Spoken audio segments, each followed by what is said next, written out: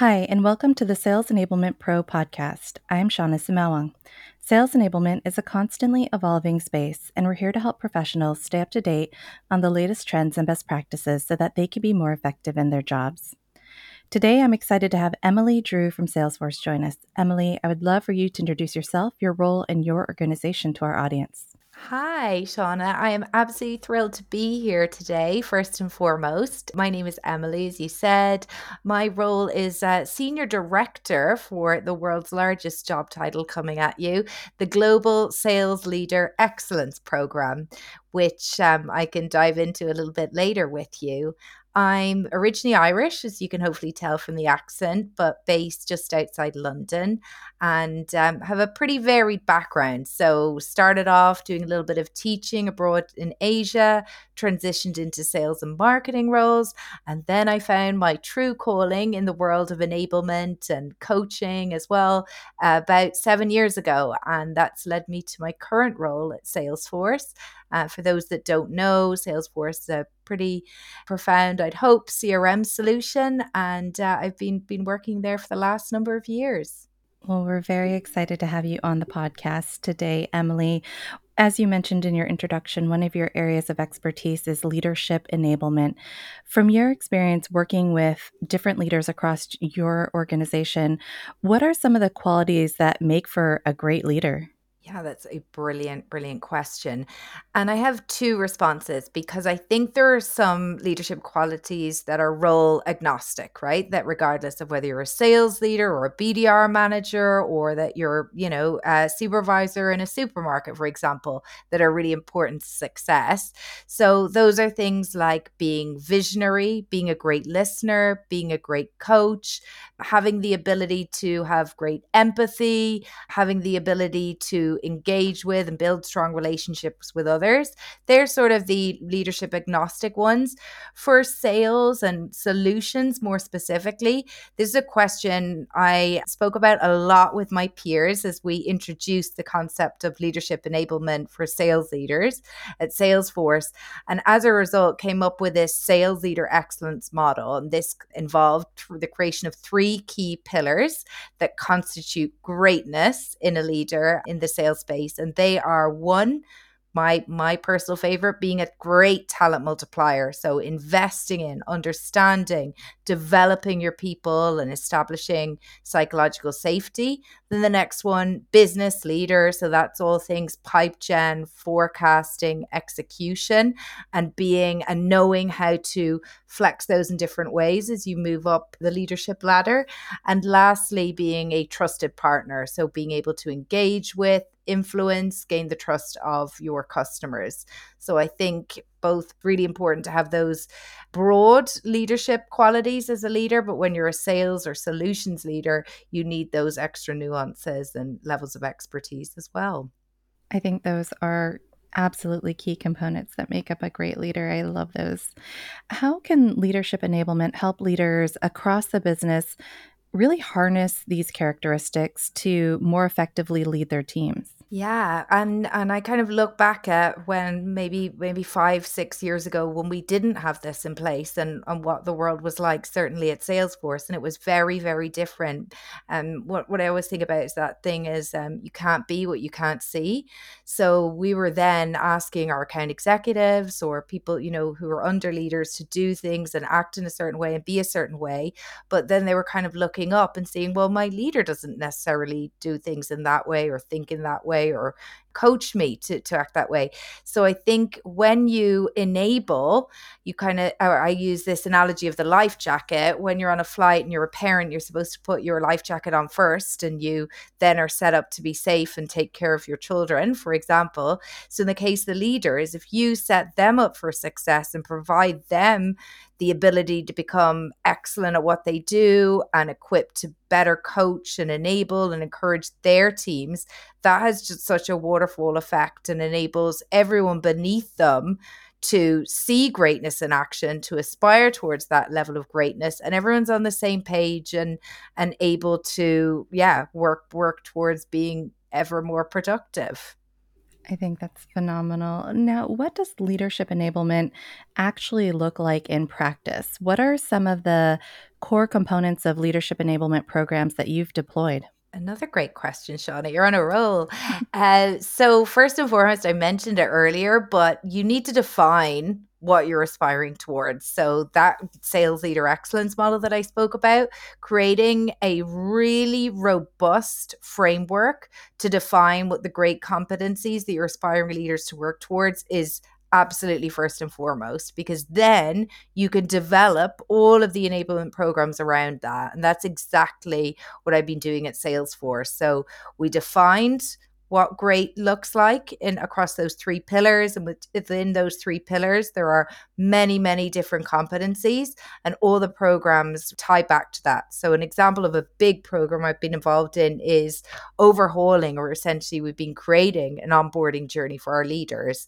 And some of the ways that's a little bit different maybe from enable we might have done with ICs is that it's very interactive and engaging. So when a new leader joins the organization, they go through kind of some of the more standard workshop activities and lots of online learning, but that's supplemented by them being given a coach to work with one to one on a bi-weekly basis to help see them through their entire onboarding journey. And that culminates at the 6-month mark in their journey where they present on a panel, sort of a capstone event where they reflect on their 6 months in leadership. They relate it back to that model and how they're exhibiting greater excellence across all of those key pillars. And it's a really good opportunity for them to demonstrate all they've learned, all they've gained, how far they've come. So that, and another part of the onboarding journey that's been really important is the provision of mentors. So using another program I'll reference later, the Leader Excellence Academy. So we take our most talented, top performing leaders and we have them act as mentors to our new starters. So if they've their coach, their mentor, all the standard enablement, and they're also brought together in coaching circles to discuss, debate, reflect on the most pertinent topics that arise when you're a new leader. So stuff from how do you drive pipe gen efforts as a leader?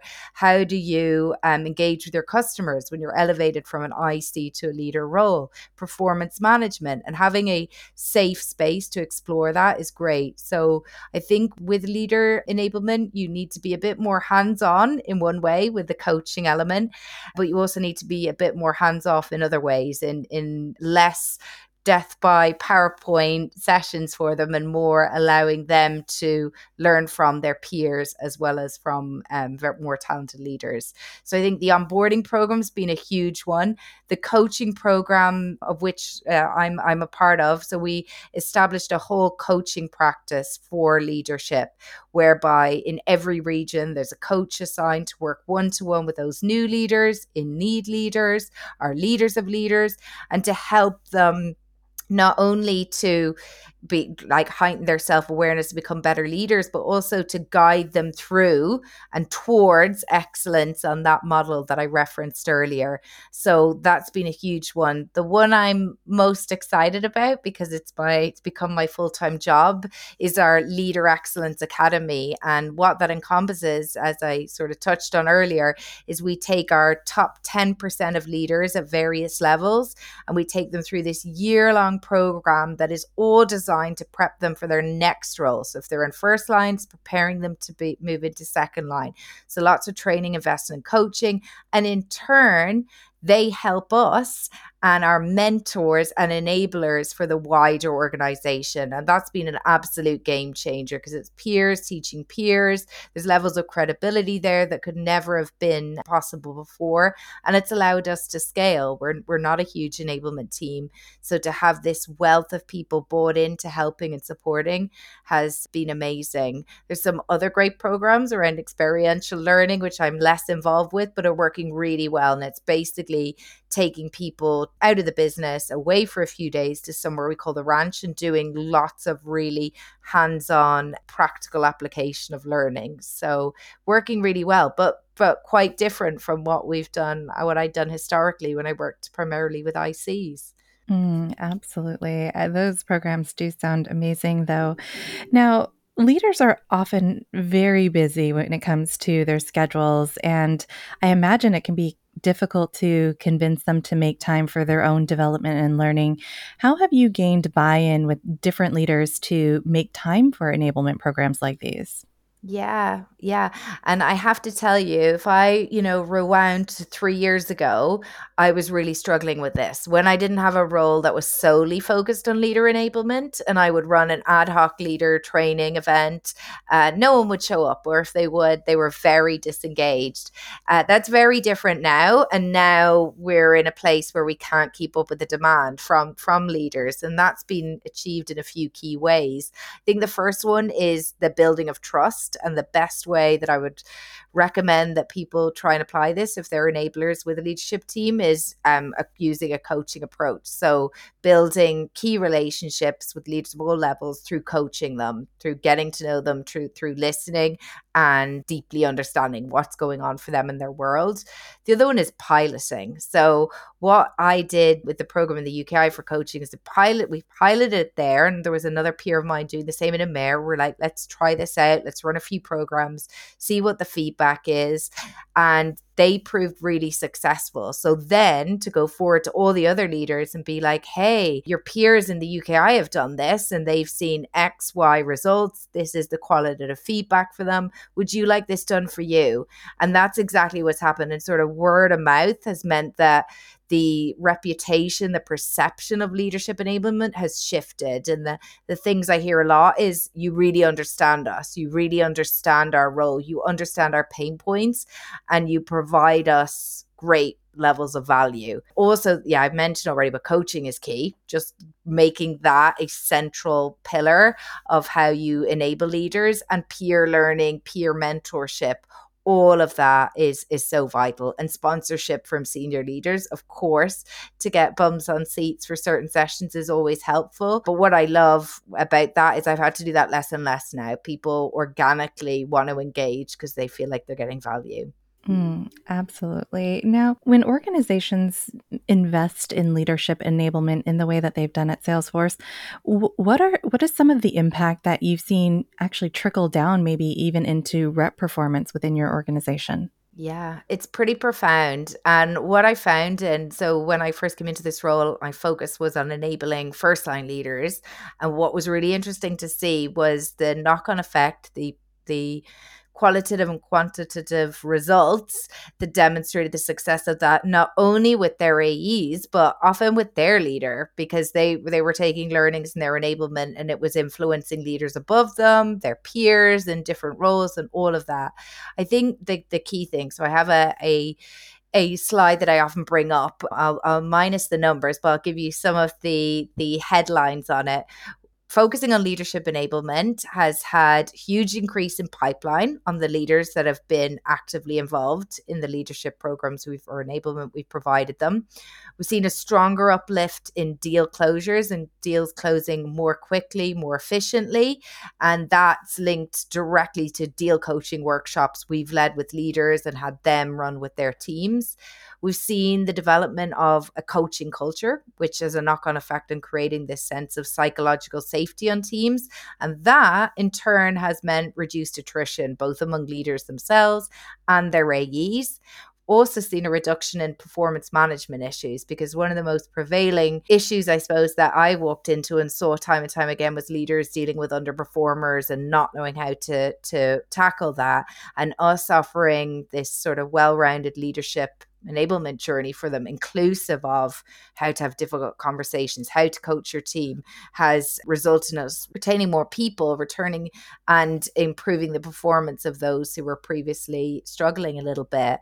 I think, yeah, they're some of the best things. My personal favorite, going back to that talent multiplier pillar, is seeing survey results and people's satisfaction and enjoyment at working for Salesforce in a sales role increasing and increasing.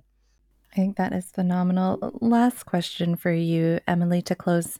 How can leadership enablement help create a more people centric culture in an organization?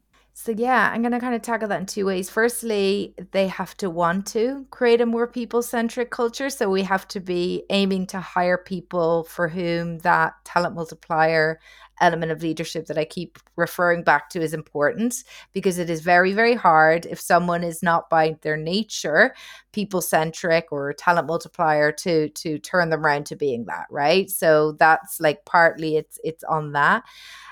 Once they're in there, that the enablement provided to them has to marry up with rewarding them and encouraging them, providing them the skill set, the mindset necessary to deliver on that. All of the enablement that I try to deliver, whether it's on business leader, sort of more, keep referencing pipe gen or forecasting for that matter, but I will always try and weave in elements of around how important as a leader it is to be authentic, to show vulnerability and adopt a growth mindset, because that has such a waterfall effect on the wider leadership and indeed sales organization.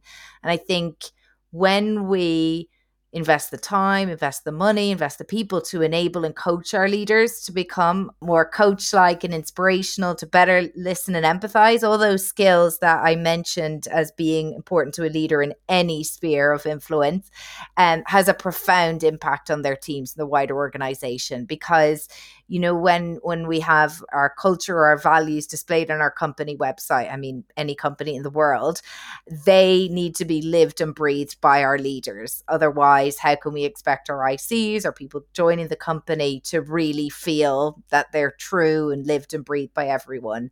And one of the messages, I'm lucky enough in the role to be able to call on very senior execs to come and speak to some of the more junior leaders. And one of them said recently that his ethos is leaving people better than you found them. And that's something that I am trying to have underpin everything we do in terms of developing our leaders, that they should be focused on leaving their teams, their peers, their customers better than they found them.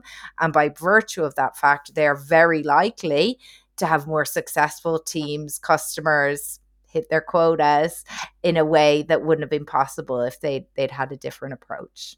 I love that philosophy as well. Always leave it better than you found it. Emily, thank you so much for joining us today. I really appreciated your insights. Thank you so much for having me. It's been wonderful. To our audience, thanks for listening. For more insights, tips, and expertise from sales enablement leaders, visit salesenablement.pro. If there's something you'd like to share or a topic you'd like to learn more about, please let us know. We'd love to hear from you.